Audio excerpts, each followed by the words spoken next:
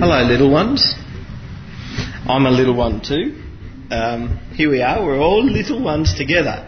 And we're little ones because the big one is our Heavenly Father.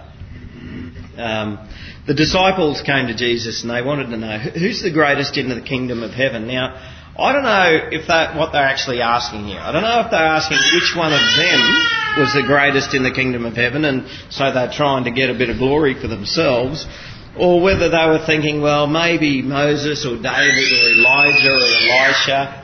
It's all right, James. Yeah, this is exciting, isn't it? Which one of them are the kingdom of heaven? And you know the answer to that, and that's why you're so excited. I didn't know whether they were seeking a place of prominence, so I don't really know what their question was about, but Jesus' answer was very clear, and James knows the answer to this.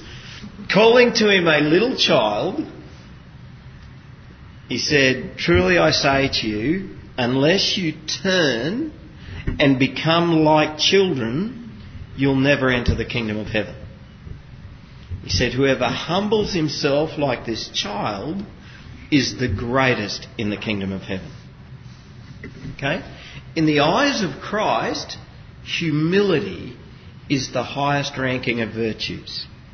Humility is one of the key marks of being a Christian. And we are to model ourselves on the humility of our Master Jesus Christ. In fact, without humility, we can't even enter the kingdom of heaven.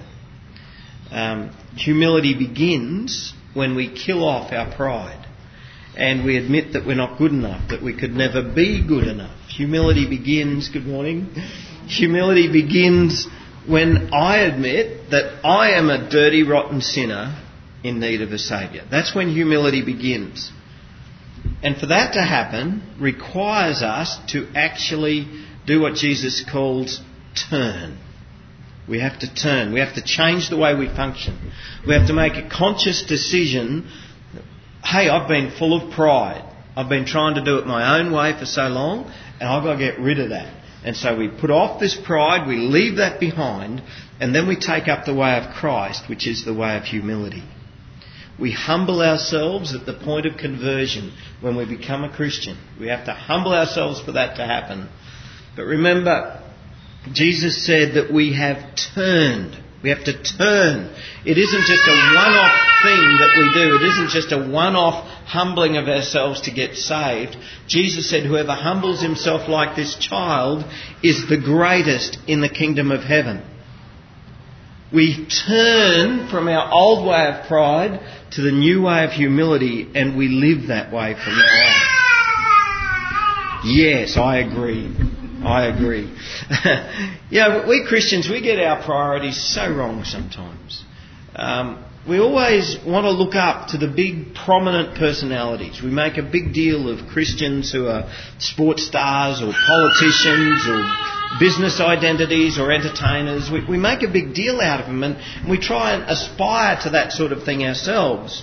And, we might find ourselves sometimes saying, oh, I'm not very important. I'm not a Billy Graham or a Johnny Cash or a Rebecca St. James or an Amy Grant. I'm not a famous preacher or a well-known personality. Hardly anyone even knows I exist. What value am I in the kingdom of heaven? Well, we shouldn't be trying to aspire to any of that sort of stuff. We shouldn't ever be trying to aspire to gaining the attention of men.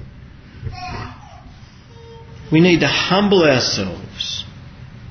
And that simply means we just put others first.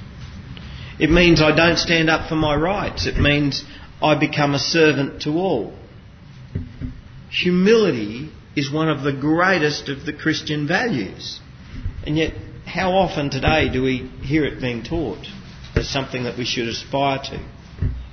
In some branches of the church today, they really teach the opposite. They teach more the wisdom of psychology than they do the wisdom of God.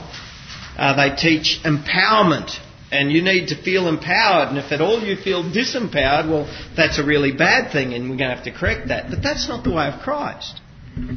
The greatest in the kingdom of heaven are not those who aspire for power.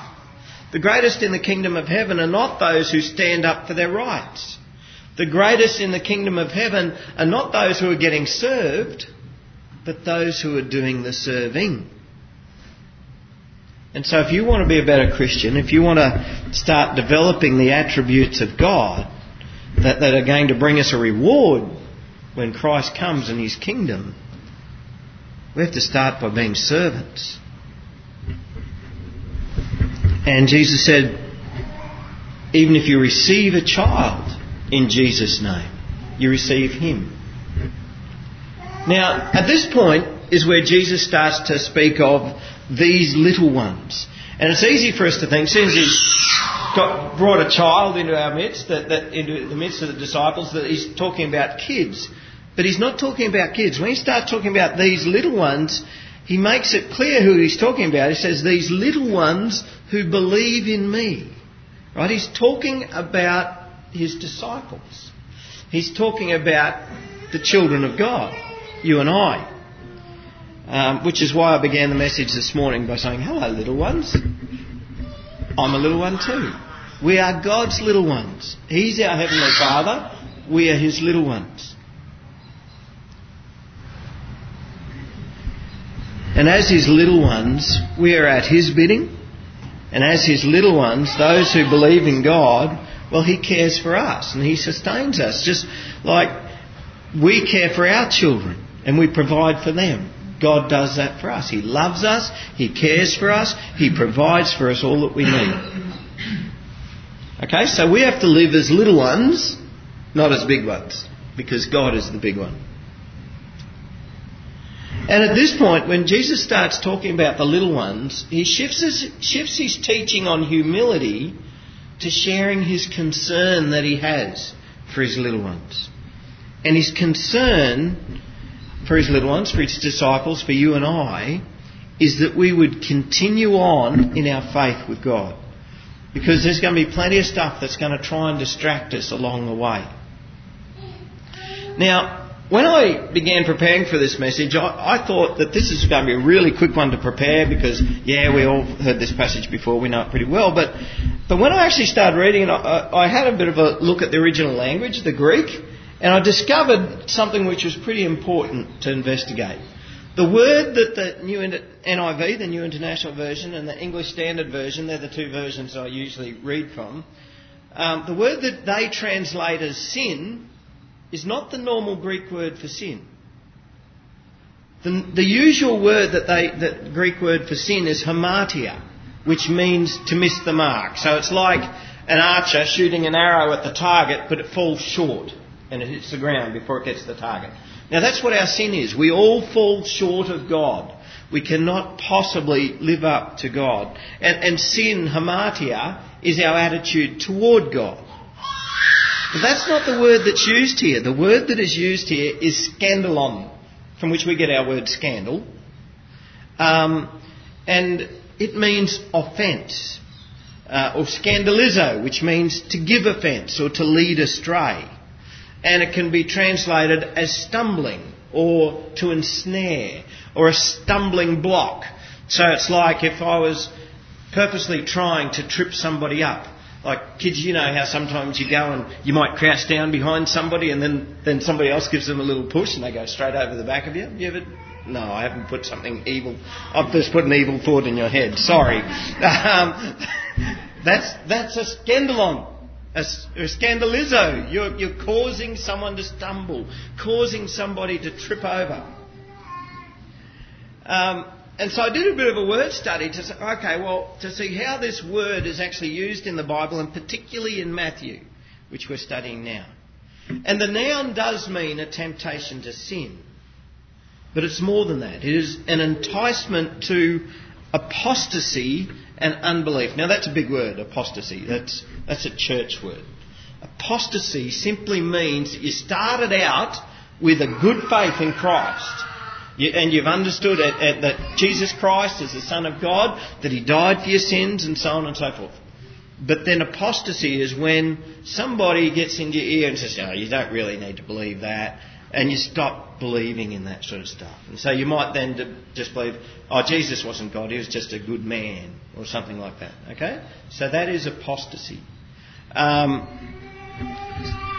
it can be an enticement to that. Correspondingly, the verb means to lead someone into sin or to give offence. Now, This all means that you can fall away from Christ or you can be misled. It's the same word that Jesus used of Peter when on the night that Jesus was betrayed, Jesus said to Peter, "You're going to stumble. You're going to fall." Jesus said, "I'm going to stay with you right to the end." And Jesus said, "No, you're not. You're going to deny me." And this was the same word that Jesus was using there. And then when Jesus is talking about the Great Tribulation in Matthew chapter 24, he says that they'll deliver you up to tribulation. That means the big trouble, right? So at the end of time, there's going to be a lot of persecution against Christians. He says they're going to deliver you to tribulation, this big trouble, put you to death, and you will be hated by all nations for my name's sake. Doesn't sound like a nice time, does it? And verse 10 he says, "And many will fall away." It's that same word again, scandalizo. Scandalon, will fall away and betray one another and hate one another, and many false prophets will arise and lead many astray.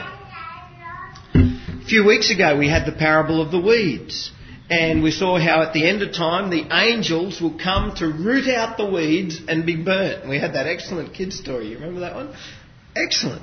And in that discussion there, Jesus talks about the children of the devil who cause people to stumble. Scandalizo. Right? And these people will be punished. And when somebody falls away, it leads to destruction. Now, this is where some people might want to argue with me, because there's a teaching out in the church today which is only a couple of hundred years ago. Up until a couple of hundred years ago it was never known. But somebody came up with this teaching of once saved, always saved. Have you heard of that? Basically it means once you've put your faith in Christ and believe in Christ, you can never fall away. Even if you decide later on, I don't want to follow Jesus anymore. It's like saying, tough. You have to, and even if you turn your back on Christ, you're still saved. Now let me tell you, that's not a biblical teaching. But it is very common today, particularly in strong evangelical churches. The New Testament, though, is full of warnings not to fall away. And we have to hold this as a critical thing, not to fall away, because the consequences of falling away is destruction and the exclusion from Christ's kingdom. Okay, so this offence, this stumbling block, isn't just a temptation to sin. It is a temptation to sin, but it includes this temptation to apostasy. To lose your faith in Christ, to fall into unbelief. It is to get misled by false teachers. It is to deny Christ, possibly under persecution.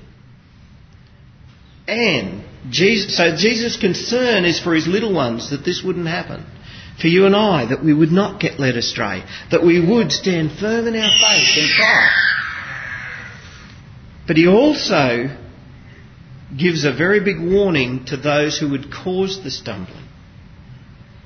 If someone is a cause of one of Jesus' little ones, his disciples, of sinning or of falling away or of losing their faith or giving up on following Christ, if somebody misleads but with false teaching to cause any of these things to happen, or if somebody is the cause of the persecution of the church, causing people to fall away from Christ, Jesus says a very hard word. He says, it would be better for you to have a millstone tied around your neck and thrown into the sea.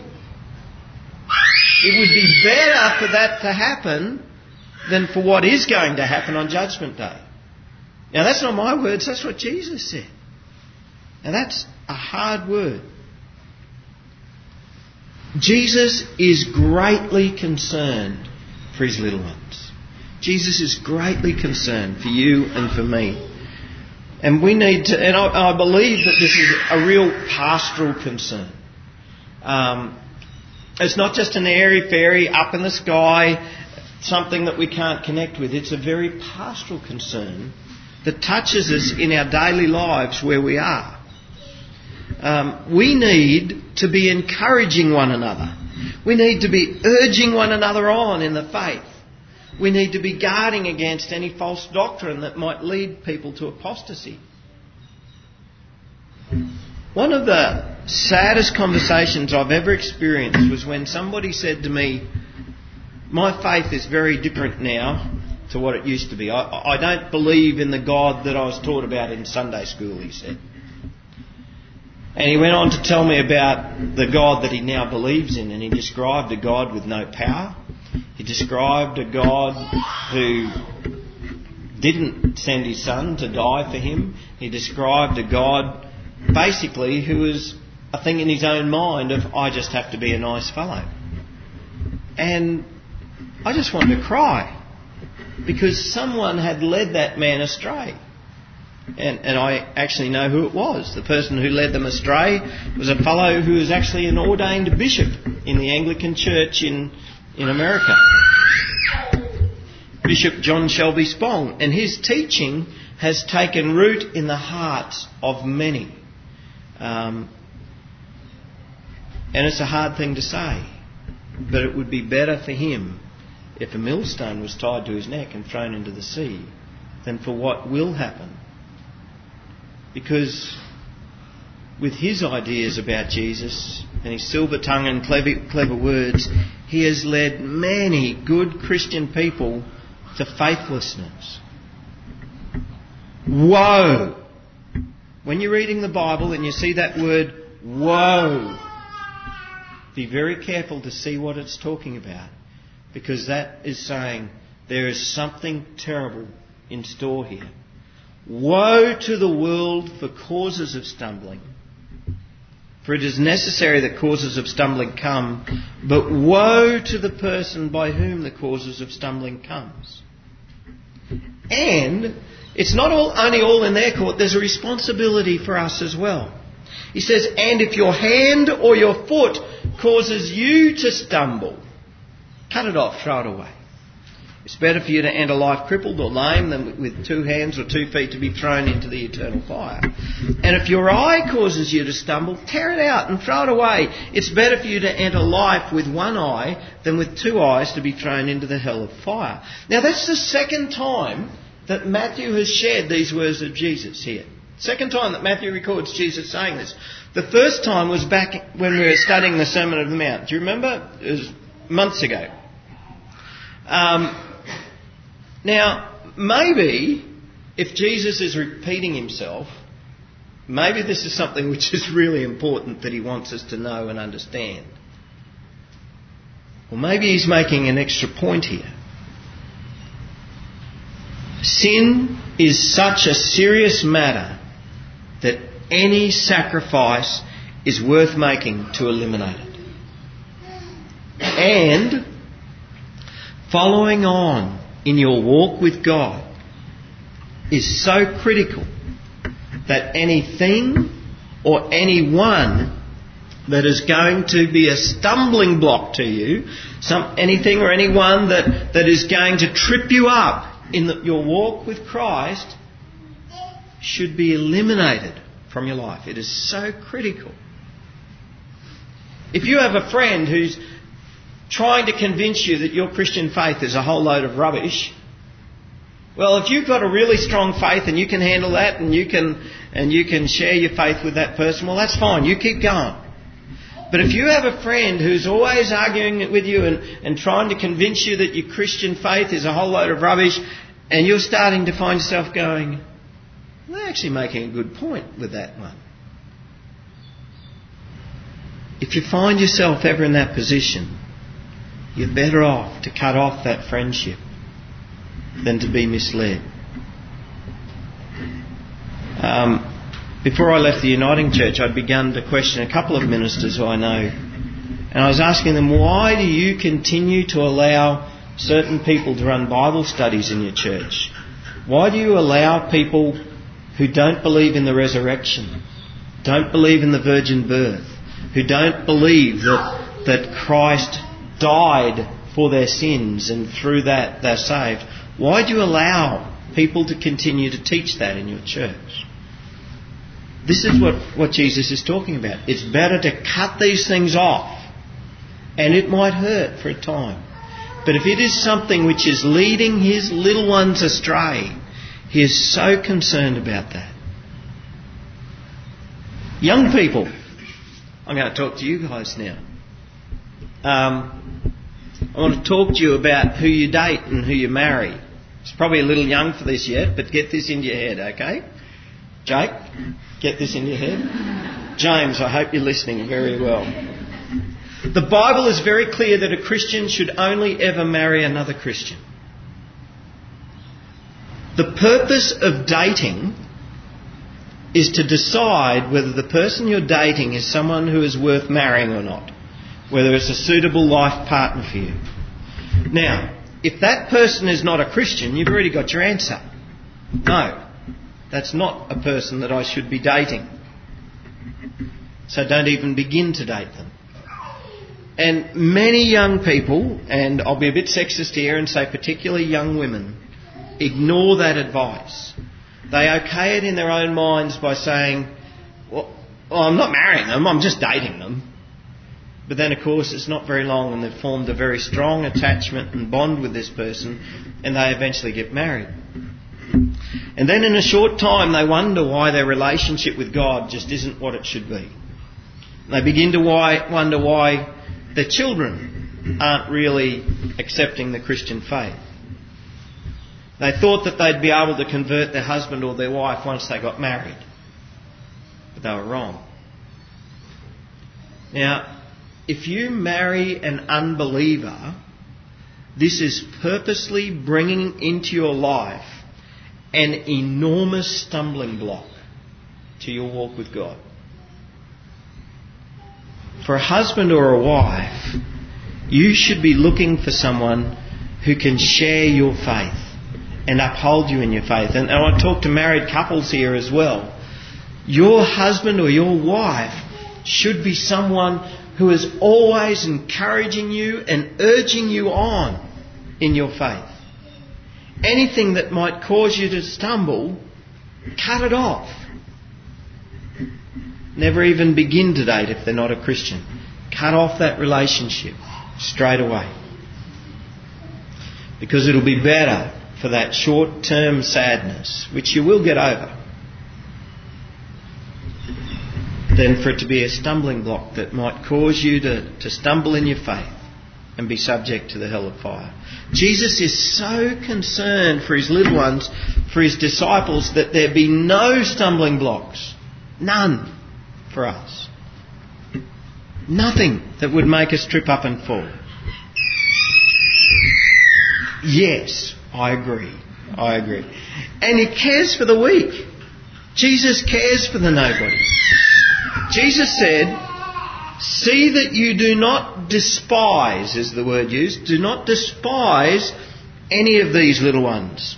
For I tell you that in heaven their angels always see the face of my Father who is in heaven. Did you know you have a guardian angel? You do. Sometimes we might think that that's just pop psychology because there's so much stuff out there. But it's true. You have guardian angels. They're there before the throne of our Father in heaven. And every one of us is so important that if any one of us stumbles in our faith, don't despise that person. Encourage them. Sometimes it's easy, if somebody stumbles in their faith and, somebody maybe used to come to church but now they've just really drifted away. It's really easy to go, oh, gee, they're hard work. Always having to go and pep them up a little bit or whatever and they're just not worth that effort anymore. They always start the race but they don't finish it. They're such hard work. Sometimes we can feel like that. I know I can. I'm giving you a confession. Don't despise them. Encourage them. Urge one another on. A word which we don't use much in our society today is the word exhort. It means to strongly urge somebody on, to encourage them. Exhortation. The Apostle Paul said to Timothy, devote yourself to the public reading of Scripture, to exhortation and to teaching. They are the three things that he's telling him to do, right? You're going to look after this church. Devote yourself to the public reading of Scripture, exhortation and teaching. And that's what we should be about as a church as well. Public reading of Scripture, yep, we do that. Teaching, we're doing that now. How much do we do exhortation? And it's not just for me to do. It's something that we should be doing for each other. Always urging one another on. Holding one another to account. So if you've noticed so-and-so hasn't been to church for a while, there's a lot of people to notice today, give them a call. Encourage them. If you notice that somebody's been falling away from Christ, that somebody has been following Christ, but now they seem to be falling away, get alongside them. Bring them back. And in Matthew today, we had the story of the lost sheep. Now, I think we probably know the version of Matthew pretty well. In Matthew... sorry. Where am I up to? Luke. In Luke, it's about evangelism. Right? The story of the lost sheep is, there's all the lost people out there. We need to go out and evangelise them and bring them back in. That's the story in Luke. But here in Matthew, where Matthew records it, Jesus is talking about Christians. He's talking about Christians who once had faith and a strong faith and were part of fellowship, but have started wandering away. And Jesus is saying, every one of us are precious to Him. And His concern for us is so great that He would leave the 99 to go and bring in the one. And that's how He wants us to function. To bring in the one that's wandered off. And I would encourage you, when you go home today, to read this story again. Read this passage, Matthew chapter 18, verses 1 to 14. Read it again, and then pray and ask the Lord, who's wandered off that you want me to encourage? Who is no longer following you that you want me to share this story with? Who is it that you want me to invite back? Ask God. And see who comes to mind. See whose name appears in your mind. See whose face you picture in your mind. You might end up with half a dozen faces in your mind that you need to go and visit, or just give a phone call and give encouragement to. Because it is not God's will that any of His little ones should perish. Right? We heard some pretty judgmental stuff there, stuff about millstones and hellfire. It is not God's will that any of His little ones perish. And for us to have a heart like God, we too have to be like the one who is out searching, urging one another on in continued faith. God is greatly concerned for His little ones. So little ones, beware of stumbling blocks and encourage each other. Urge one another on in following Christ. Amen.